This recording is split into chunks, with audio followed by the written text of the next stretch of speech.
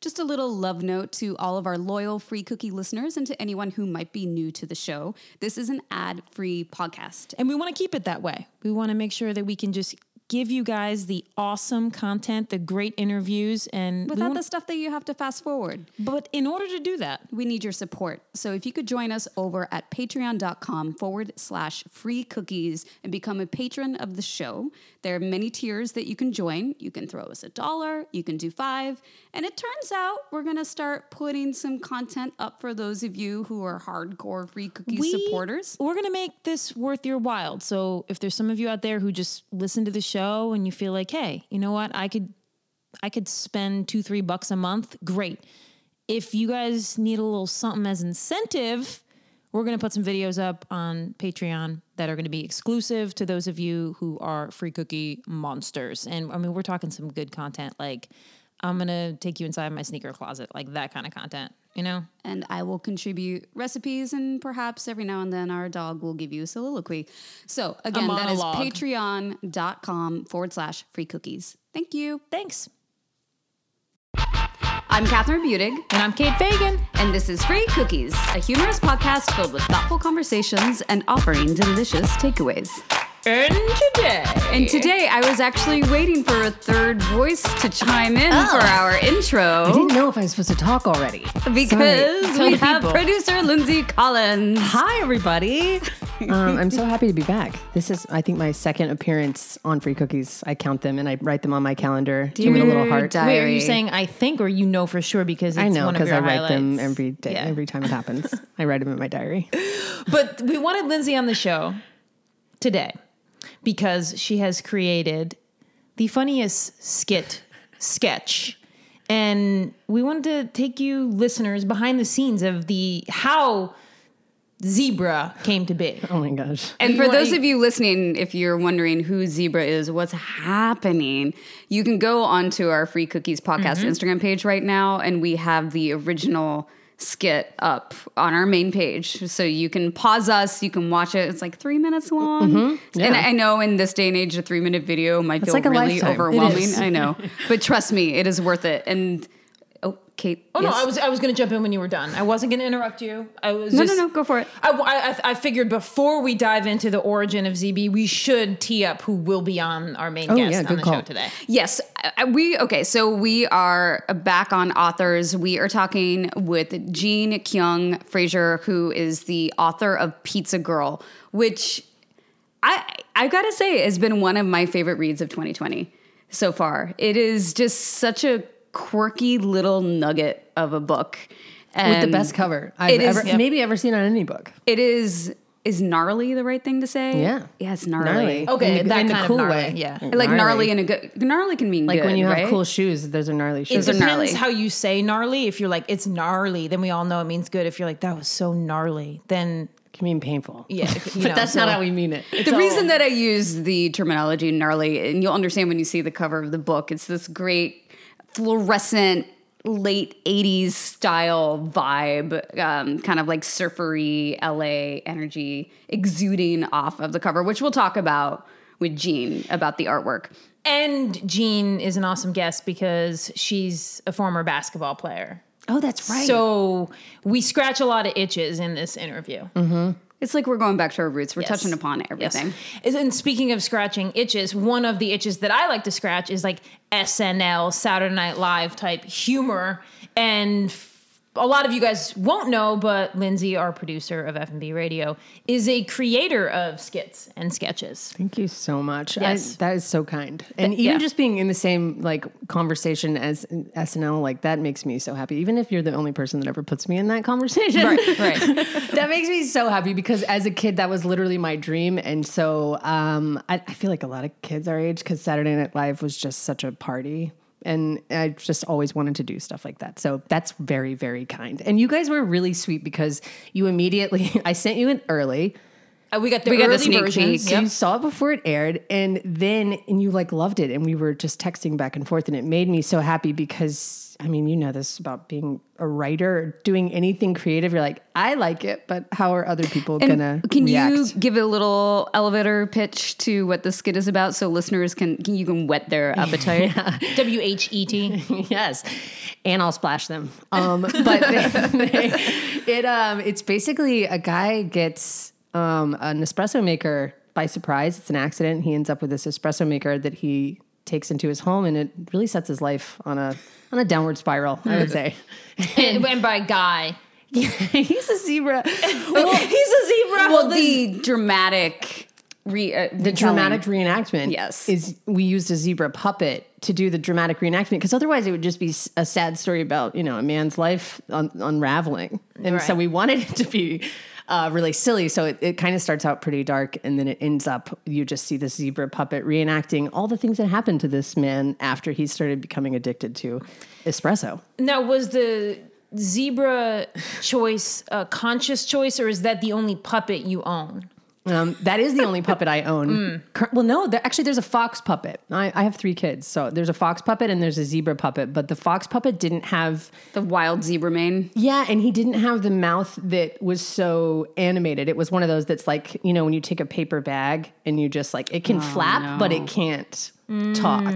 And so he wouldn't have been able to pick up the espresso cups Right. and down them dramatically and toss them to the ground. Right. He was a much more primitive puppet. So we needed that action that the zebralin did. And from a serious comedic standpoint, which I'm not sure that I am an arbiter of serious I would say that you are. comedy, but what takes the skit to the next level beyond just the visual of an espresso consuming puppet was the mirroring that the skit has to actual documentaries about Like a scared- addictions and reality shows about Yeah. interventions, and which is serious business, but there's also a form to those Totally. to that medium, and there are like certain notes that those documentaries always hit, certain scenes you always see, and what takes the zebra skit to the next level, or Espresso Road to Hell, or Yes. Good job. thank you. Is Espresso Road to Hell. the similar notes you hit with a zebra puppet that are mirroring what we all recognize as the typical documentary of addiction, and that to me is like what really makes it next level. Thank you so much. I mean, I think when I'm thinking about this whole sketch, like I spend a lot of time trying to think what would be funny, what would make people laugh, what's like, you know, smart comedy and not cheap comedy. And it's this puzzle that you're always kind of going around and around. Oh, I've seen that done before. This has been done before.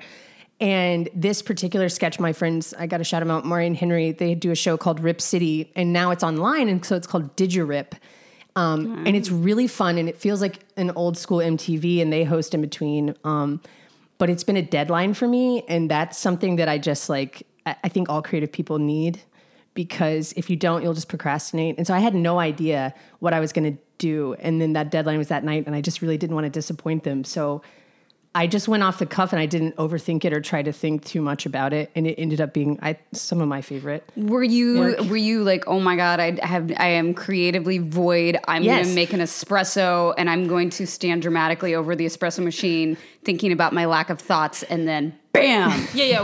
Where did the thoughts come from? No, the espresso machine really did come to me the way that it is in the sketch. My cousin did get ditched at the altar, not for weird sex stuff. If you're listening, Garrett, I don't think that's what it got sent back for. But he did send back the espresso machine, and it came into my life, and I have been like really hitting it hard. So I was already thinking about that, and I'm sitting there with my notepad, like, exactly as you said, Catherine, like I have no ideas. My brain is empty. This is dumb. I have nothing. And then I saw this puppet because he's what's teaching my 6-year-old to read. That's how we use the puppet in school.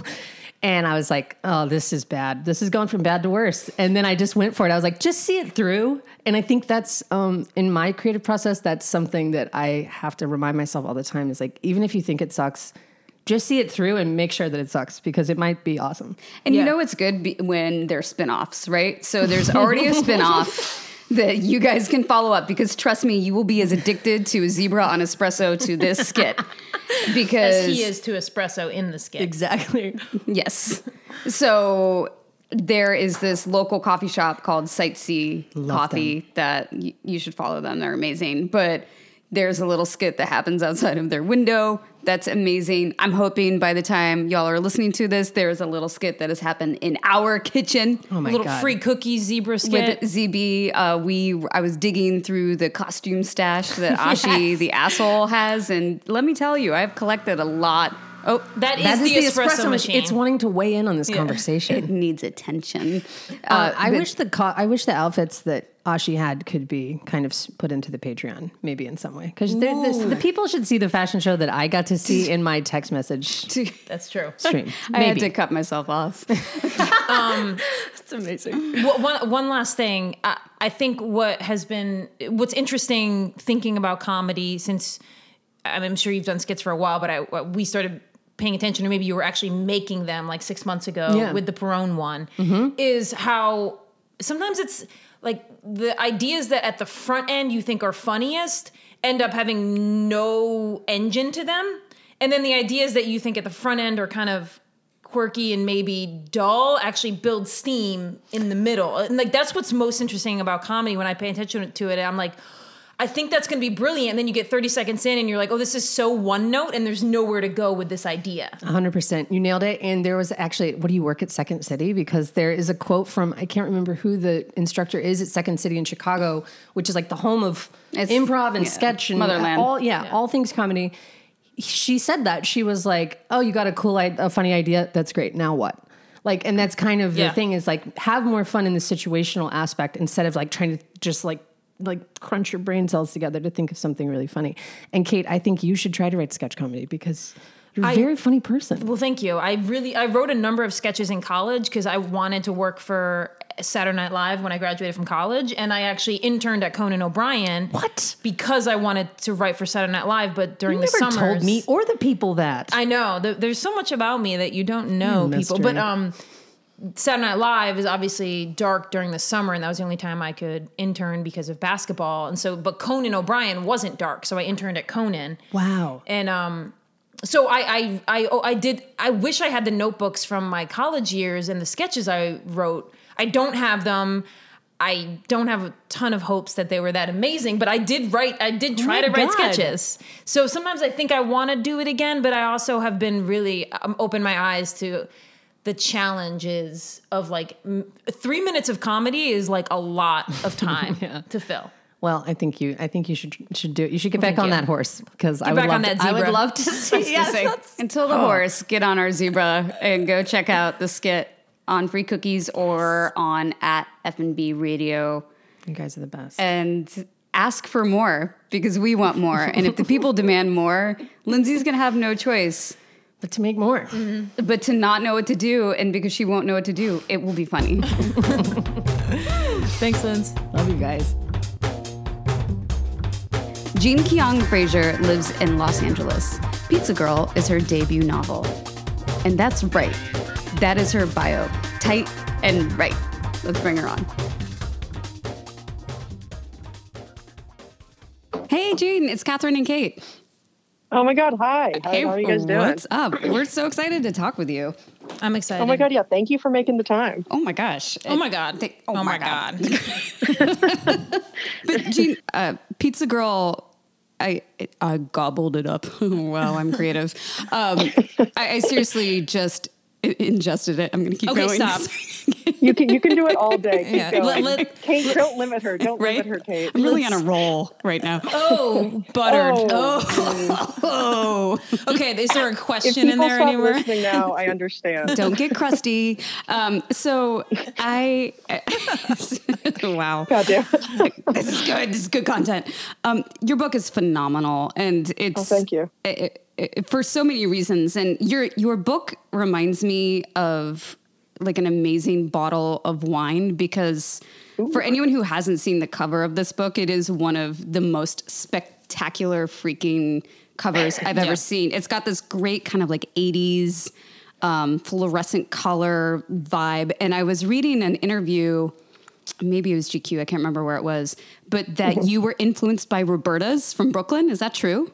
Yeah, I have a t-shirt from there. My friend got me one for my birthday, and it's just stunning. It's so me. And when my editor was asking me book covers that she'd like I'd like my book to look like, I sent her a couple, but the t-shirt just seemed so much more the right vibe. And she liked it so much, she found the artist of the t-shirt, and he did the book cover. Oh, No way. That's so cool. Yeah. So you have He's like great. official His name is Roberta. Tallboy.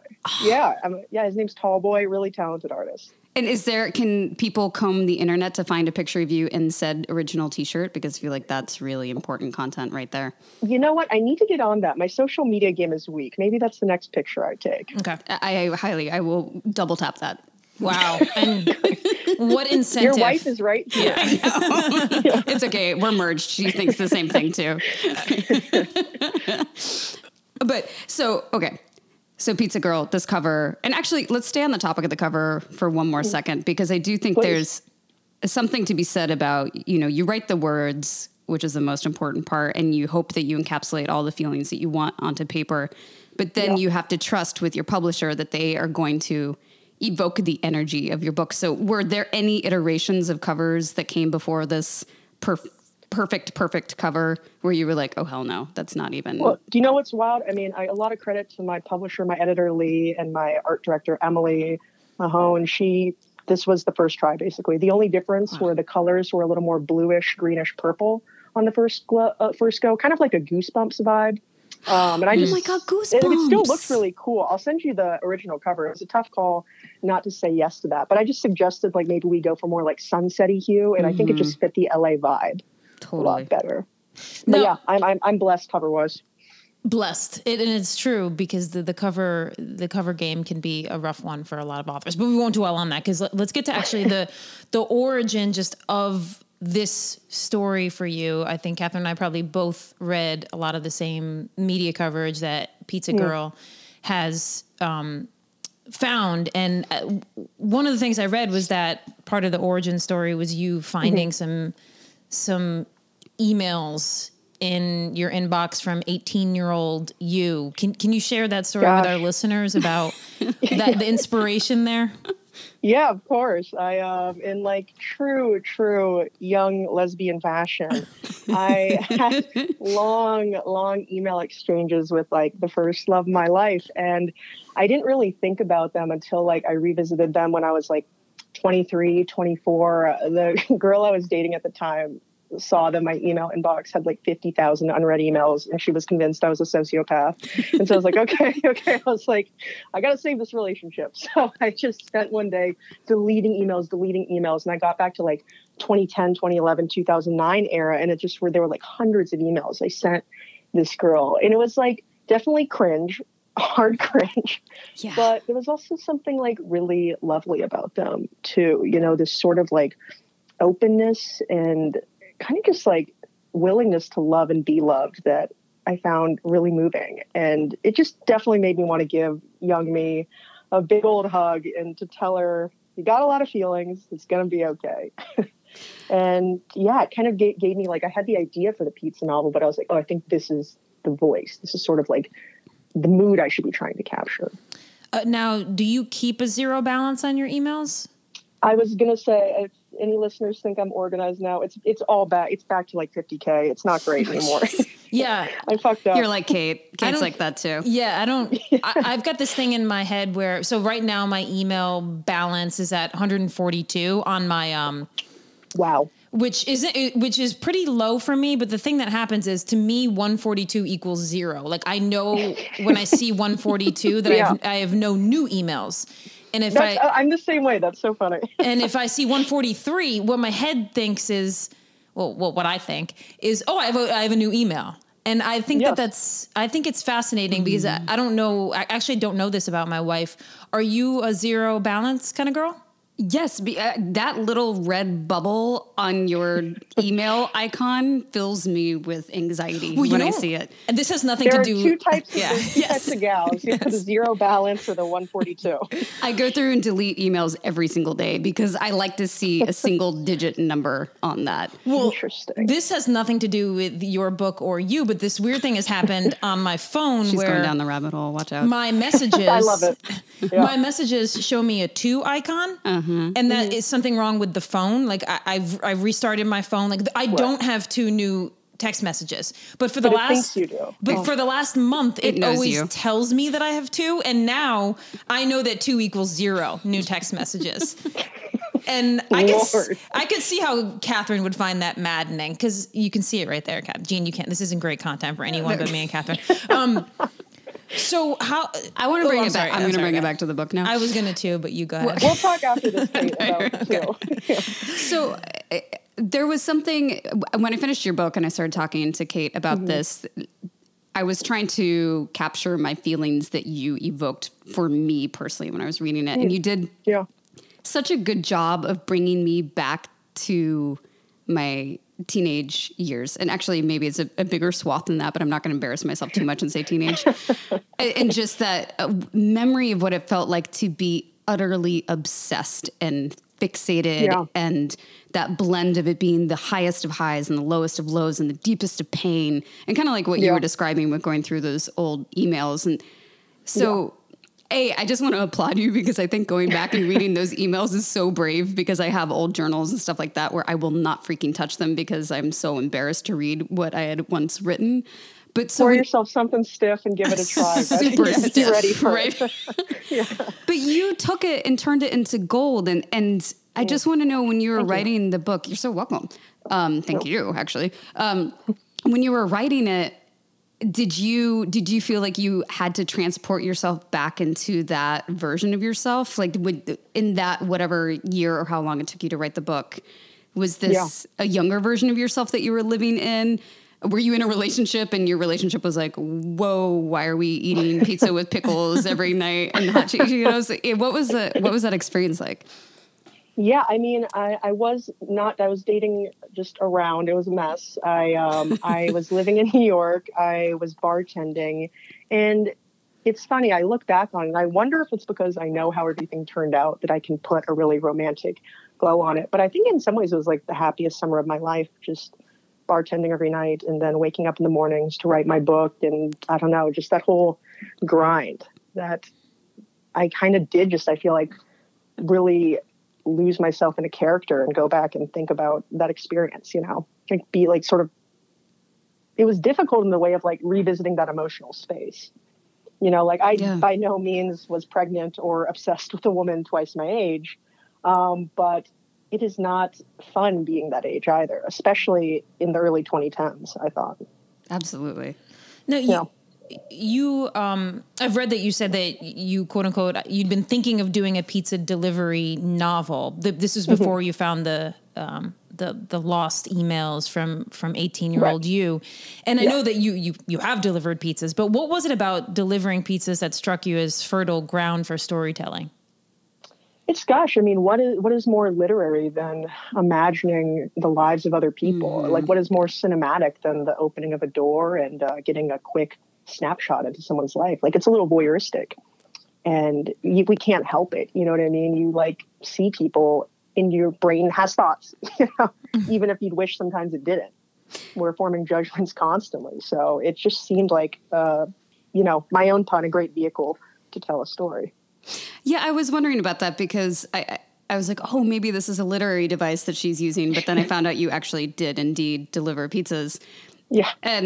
But there's something so American about pizza too. Because I was like, could it be a different sort of thing that she's delivering? And I'm like, for sure. But the pizza is just so perfect. Mm-hmm.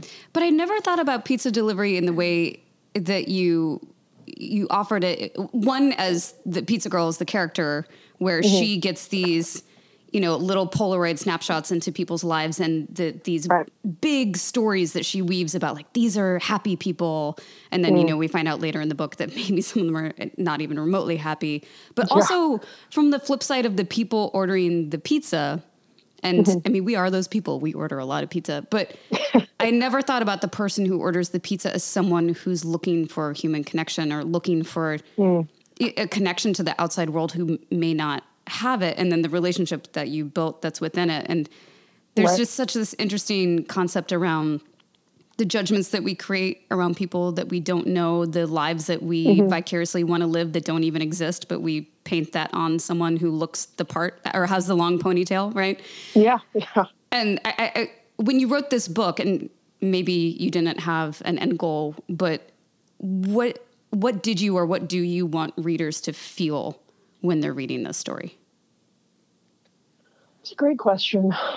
I mean, I think that's what's been the greatest joy, and like the thing that reminds me of like why I like being a writer. Like, people will take a lot of different things from this story. You know, like you just said, I love hearing that this made you think back to your own messy youth. Yeah. You know, like that makes me, as a former messy youth, really happy to hear. You know, also though, it's like there are some people that read it and they might not have like had like a similar kind of like up and down experience, but maybe it can like open their eyes to sort of like what it means when we call someone troubled.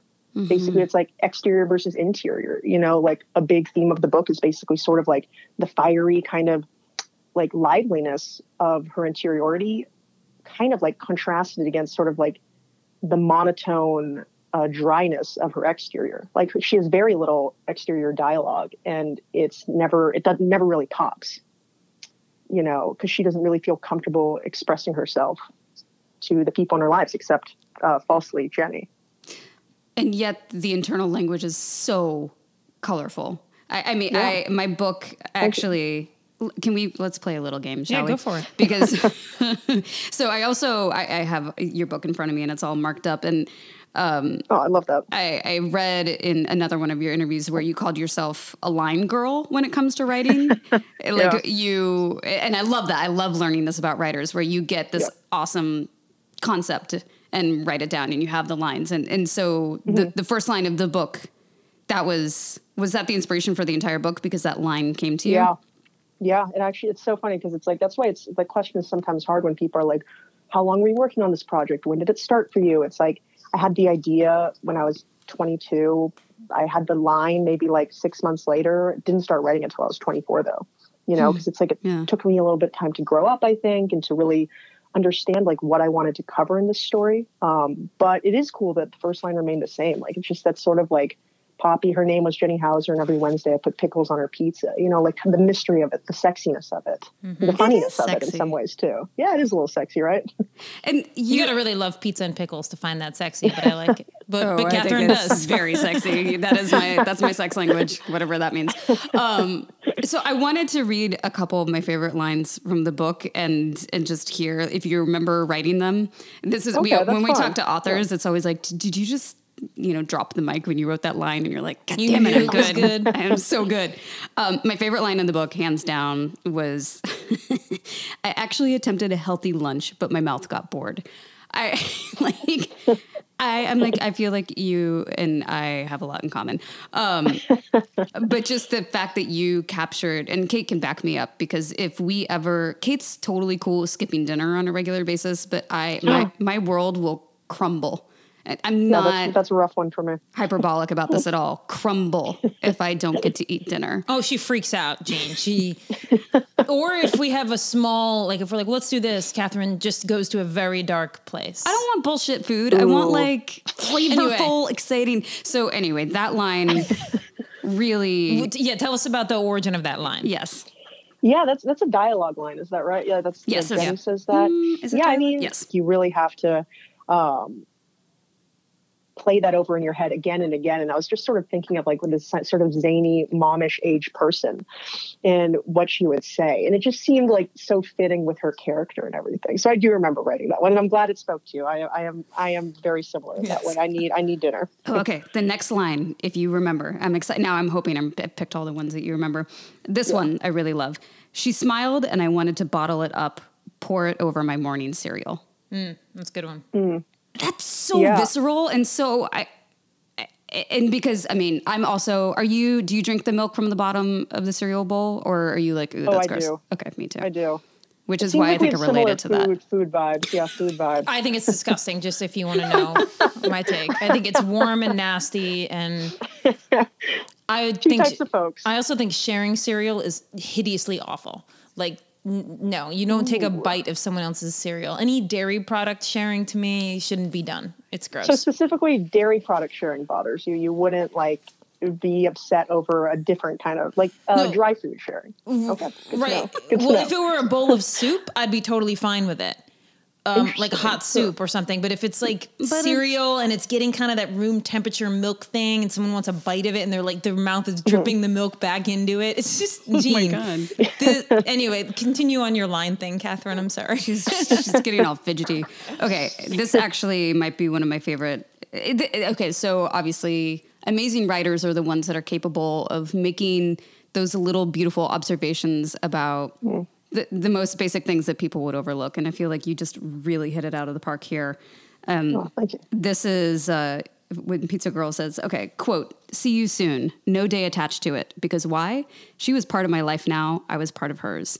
When you were a part of someone's life, you saw them. You didn't have to say a day of the week. You knew you'd see them soon. It was a beautiful word. Well, I fucked it up at the end. Word. Take two. But that, and It's so again, I'm true. like, you brought me back into that feeling, you know, that Twitter-pated feeling where you have that connection moment with someone where you're like, oh my God, they want to see me soon. And it just, do you remember writing that little graph? I do. That one specifically, I feel like was like a young line. You know what I mean? Like when you're kind of like dissecting everything, your sort of like object of obsession is saying, you know, and making it to mean like something big. Even though if there is some like lovely truth there too, it's a little bit of both. Is there, I know this is tough because then it's almost like you have to pretend that you have an ego now, but is there a line in it, maybe a metaphor or something in the book that you love that you wrote?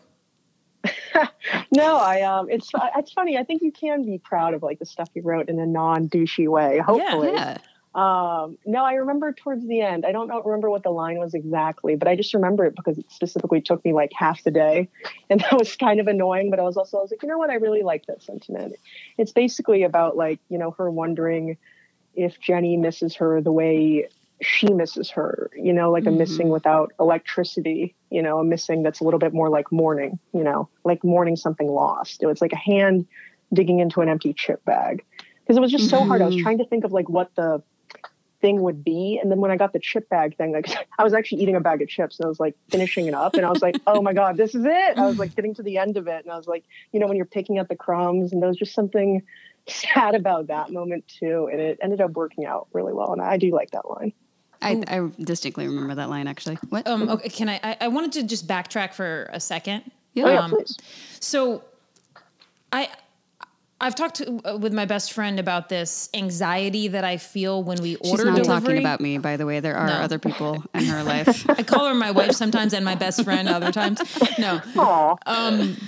But so I was at my best friend's house and we ordered delivery, but it wasn't a direct pizza delivery. Of course, this was like Grubhub where you can follow the little car approaching. Right. And I acknowledged to her the level of anxiety I feel over this interaction where it's like pending and I see it coming toward me. And then I know there's going to be this trade-off of food, but then also it can feel very loaded because it's somebody doing me a service. And so it's like, am I appearing properly respectful? Like all these things that play out and I don't want to treat them rudely. And so I was wondering if from the point of view of someone who has been the deliverer, which I haven't been, did you have anxiety over making deliveries or did you feel, or were they super easy and smooth in your mind? It depends. You know, it's so funny. There's so many aspects. It's a great question, by the way, that like make you feel at ease or unease when you're delivering. I was talking to someone and I didn't even really actively think about this. Pizza delivery or delivery in general is like one of the most dangerous jobs you can have. Yeah. Which is like, I was like, oh, I was truly too stoned to notice most of the time. But, you know, probably not a great thing. But I remember motels always made me feel a little weird when I was called to like places like that at night. Like the night shift in general can be a little anxiety inducing. But it is mostly, I've always found it really more often than not, people are a little bit more like you. It's like they want to be courteous and they want to be kind, you know? Yeah. I don't know. It's always really just interesting to sort of like peek back and see what's going on in their house a little bit or like the vibe of them. That being said, there's total assholes sometimes too. There's the unintentional asshole. This one old lady earnestly tipped me a nickel. And I didn't even know what to say, but I was like, you know what? It's fine. Was that like her special lucky nickel, maybe? Yeah.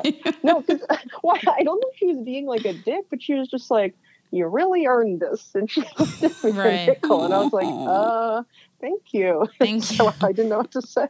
That is tricky because you can't be like, you can't be rude because what if in her mind it's still like the Great Depression or something, and that is a lot of money.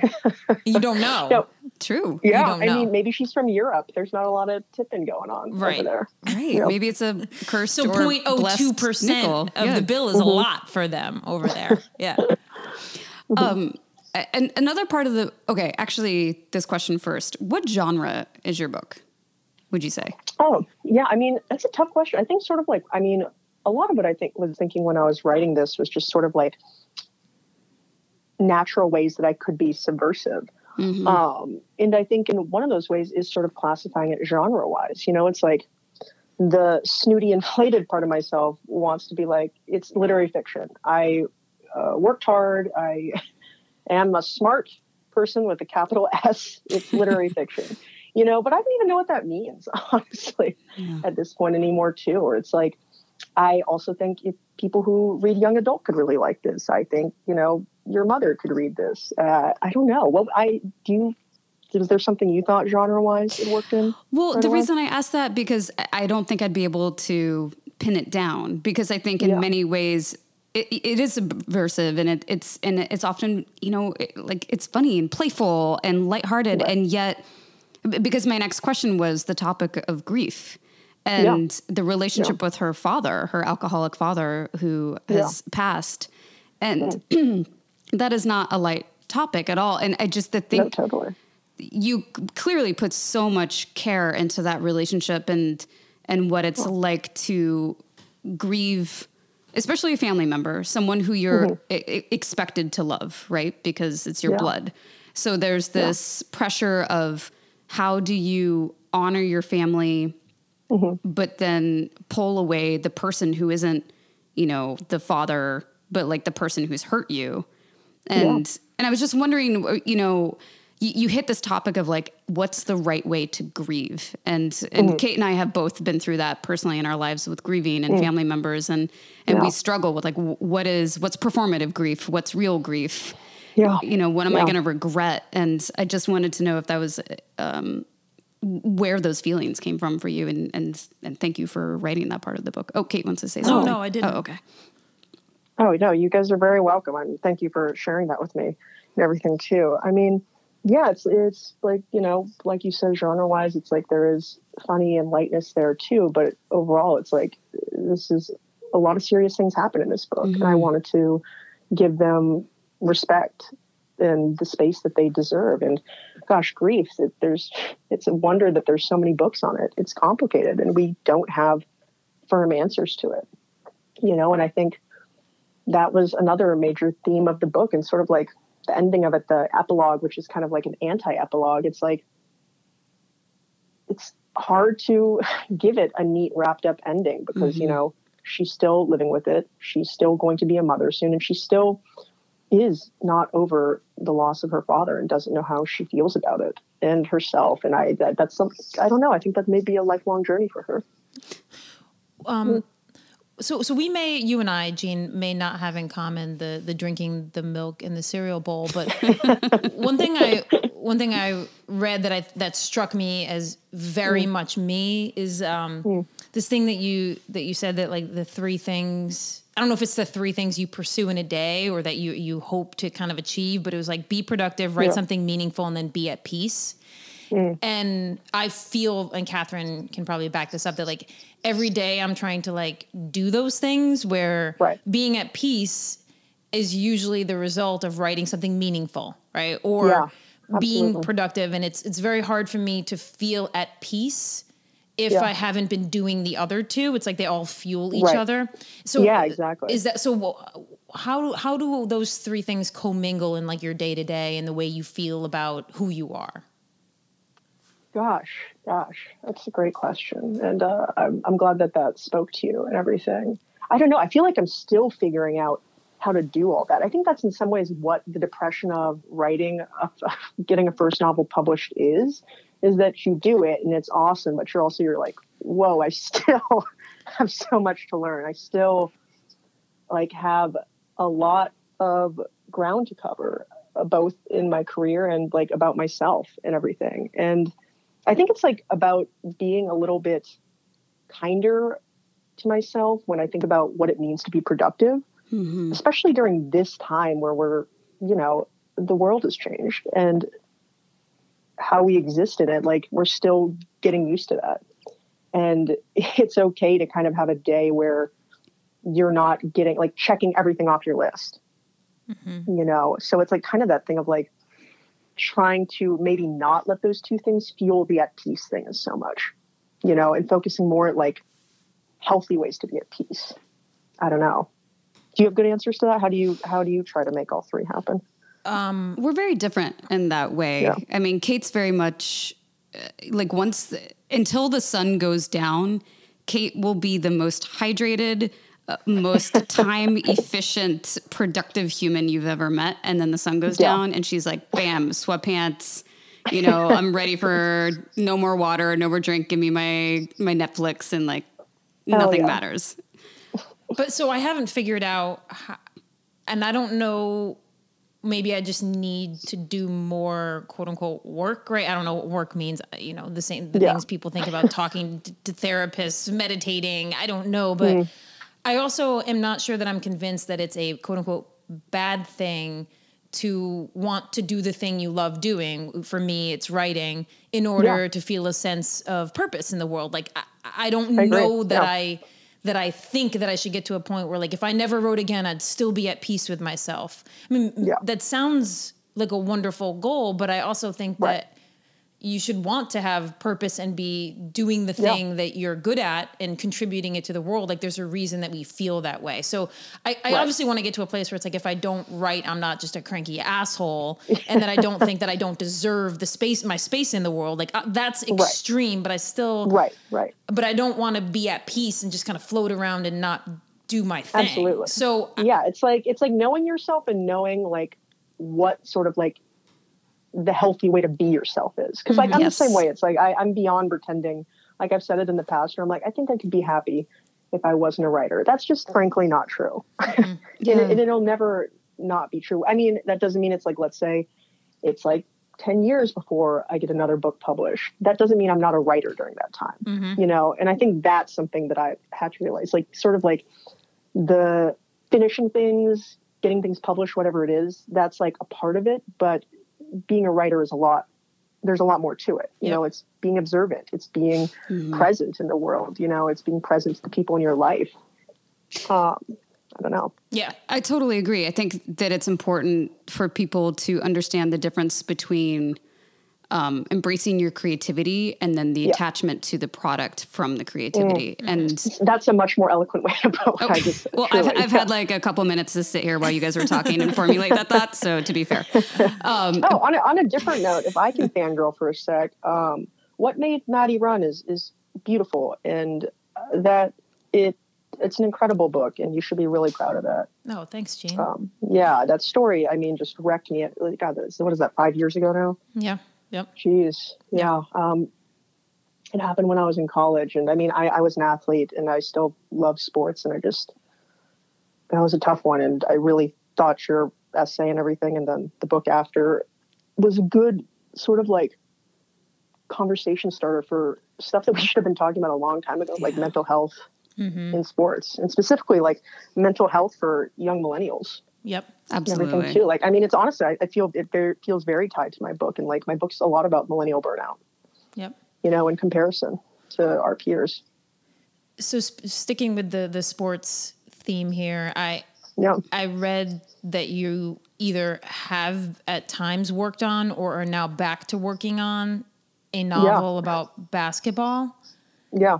Can you tell us? You were a ball player. Yeah, I played in college, and did you play in high school? I was a point guard in elementary school and middle school. Okay, guys. Catherine's like, don't erase me. I'm here. Did you play in high school and college? I played in high school. I was a little too wild to commit to the team in college, but I played club in college, and sports saved my life, and it's given me such a great community, and I still am so close with like so many teammates. And that's the fun thing about it. I wouldn't have met these people if I didn't play sports. Yeah. Like our social circles did not touch in any ways, and that's so sad I wouldn't have met them. But when you say wild, you mean wild off the court. You were too wild off the court.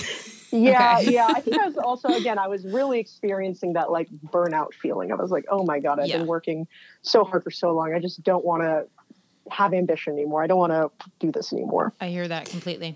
Sorry. This might be a bit of a stretch, but I'm going to go for it because this is a conversation that Kate and I were having today. So we were talking about the WNBA and Kate played basketball for a long time, but Kate, who has short hair for people who don't know what she looks like, when she was playing basketball, she still had a ponytail. Because I would never have had short hair playing basketball because I wanted everybody to know I wasn't a lesbian. Okay.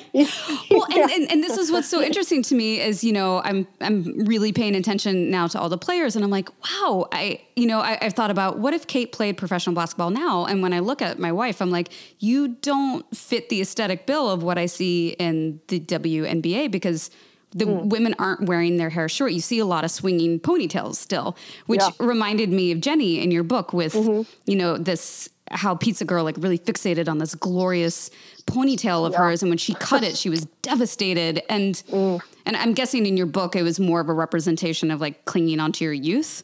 But when I think of it, were there basketball undertones there? Well, I don't know, because I'm thinking of it from a queer perspective too. And well, there was that too, for sure. Like sort of like the fixation we have on like long hair, femininity, you know, which is weird. And why do those two have to be so linked?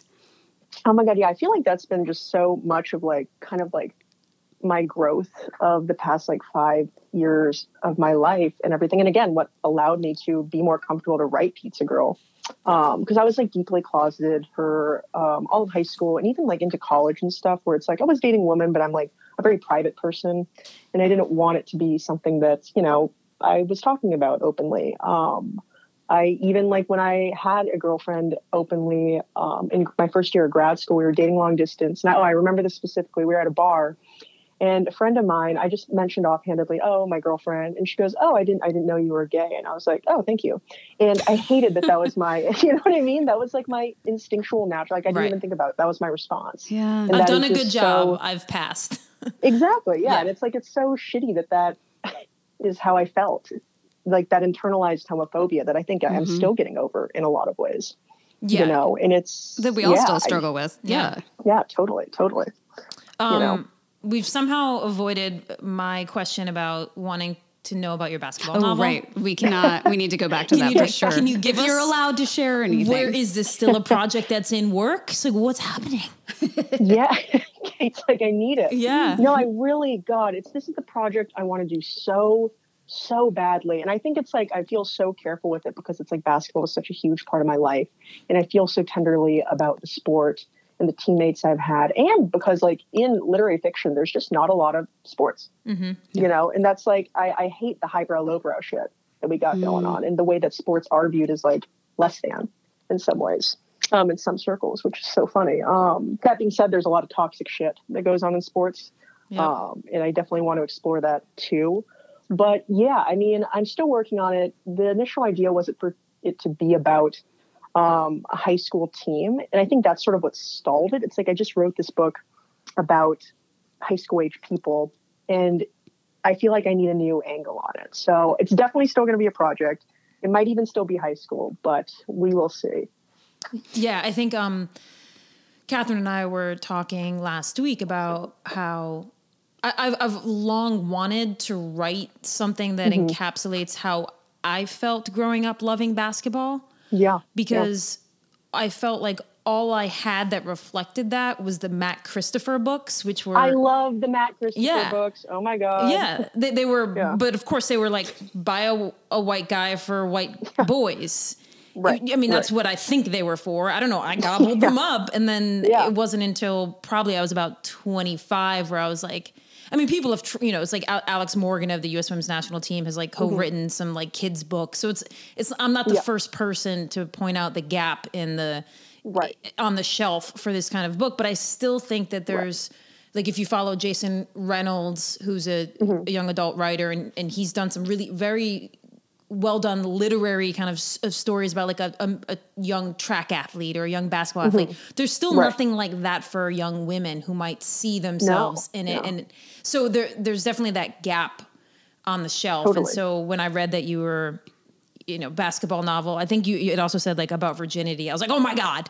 I like you guys. I'll give you the fuller pitch. It's basically the idea was this group of high school girls that think they're winning because they're all virgins, and so they like make a pact to stay virgins until they win a state title. And so it would be, so good. There's I know. I think I hope I can pull it off. That's the thing. It's such a big project too, where I'm like, man, because I'd be talking about sexuality, I'd be talking about basketball, I'd be talking about the Midwest, things I hold very near and dear to my heart. And honestly, the definition of sex, because you got to have one of those girls. Exactly. I mean, she's going to be hooking up with a woman and be like, there was no penis entry. Right. So you're still a virgin, right? You're speaking the thoughts of 17-year-old me. Yes. Exactly. On that note, vaginas being everywhere. Whenever we talk about penal entry, we end the show. Okay. That's like the fat lady singing on our show. Okay. Well, you're not really done yet. So we always like to end with a few fun author questions, but now that we have this basketball bond, I feel like we need to start with a few basketball questions. Yeah, let's do it. So Jean. Can I ask the first one? Oh, go. Come on. No, give me. No, Right. wifey, go. Okay. So if you had to choose Sue Bird, Diana Taurasi, let's just do two. Sue Bird or Diana Taurasi. Or Maya Moore. Add Maya Moore in there. Oh, that doesn't make it easier. God. Wait, but what is she choosing? Just to be on the team with them? I don't have to give there doesn't need to be context. This is the fast round, okay? Just for everything. All encompassing. Man, that is a tough question. I didn't pick easy ones at all. Oh my God. I might have to go with my gal, Maya Moore. She's been killing it this year. I mean, and just on and off the court. I love her. God, Sue Bird. But she has Megan Rapinoe. I can't even compete with that. So I would nobody can Maya compete Moore. with that. It's insane. That's like power couple plugged into I know. million watt. You guys power couple interviewed them. That was a delightful video. We did. We have been in proximity to the brightness. But that was pre second World Cup win. So it was like the wattage was a little bit lower at that time, which is why we were able to be near them. That was pre Rapinko. That was just yes. Rapinoe turns Rapinko. Okay, so wait. So now I can ask mine. All right. Growing up, who was your favorite player? Kevin Garnett. I thought that guy. And Tim Duncan. It was a tie between those two. I even give Tim Duncan a shout out in Pizza Girl. Why big men?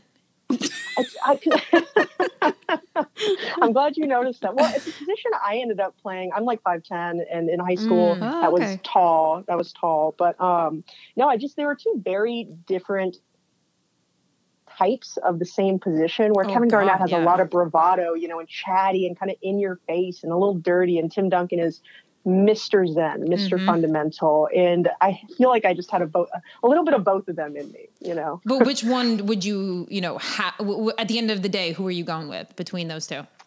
I got to go Tim Duncan ultimately. Even though I really like Kevin Garnett as a player, I want to be a little bit more Tim Duncan. I want to be calm, and I want to just let my work speak for me, Yes. Okay, fair enough. Yeah. I turn it back over to you, Catherine. Okay, college ball or pro? In terms of watching? No context. Stop no context. with the context, No woman. context. Jeez. I like pro. There we go. Okay. Yeah. Me too. All right. Jordans, Concords, or Space Jams? Jordans. Wait, no, but Concords and Space Jams are the same. You're not making this fun for me. Okay. No, but I'm just saying. Okay. But the Jordan, I'm a sneakerhead, Jean. The Jordan Concord Space Jam is the same sneaker. It's all one sneaker. Fuck you, Catherine. Wow. See, I didn't know that. You guys are more sneakerheads than me. I thought we were speaking brands. I was like, well, I don't know this other. I don't know this Concord. Oh yeah. See, that was risky. Okay.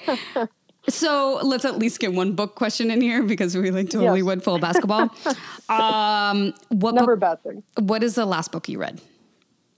The last book I read, I God, this is always that funny question where my mind goes immediately blank. I read this really great one recently, though, Sad Janet by Lucy Britch.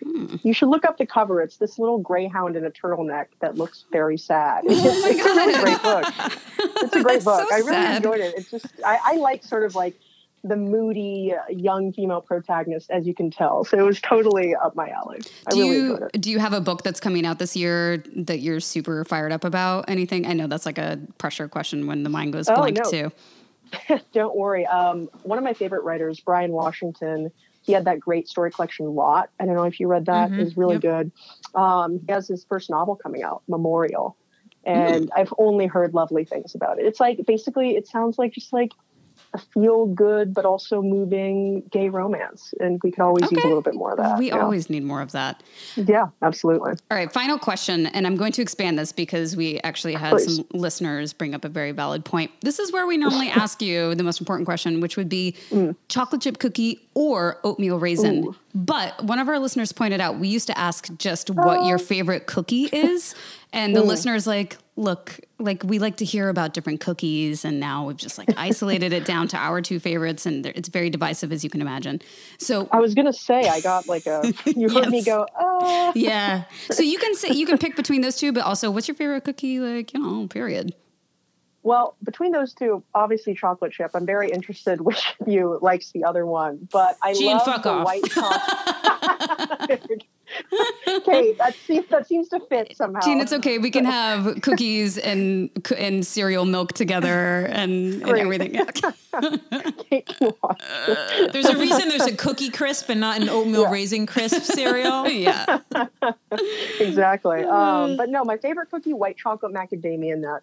Oh. Very specific, but very good. My mother used to get those from Mrs. Fields, and they were good. Oh, yes. In the mall. Do you remember going to the mall? Yes. And you would just get like a little bag of cookies. After I stopped by the Orange Julius. Annie Ann's for life. Oh, yes. Oh, Dippin' Dots. Dippin' Dots. Dippin' Dots. A taste of the future. Yeah, exactly. There we go. Clearly not. We're still eating ice cream the old-fashioned way. Oh, my God. On that note, Gene, thank you so much for coming on the show. Pizza Girl, if you don't own it, oh my God, thank you for having me. Get this book in your life. You obviously won't regret it. And we adore you. We'll talk to you soon. And we can't wait for this basketball book. Bye, guys. Bye.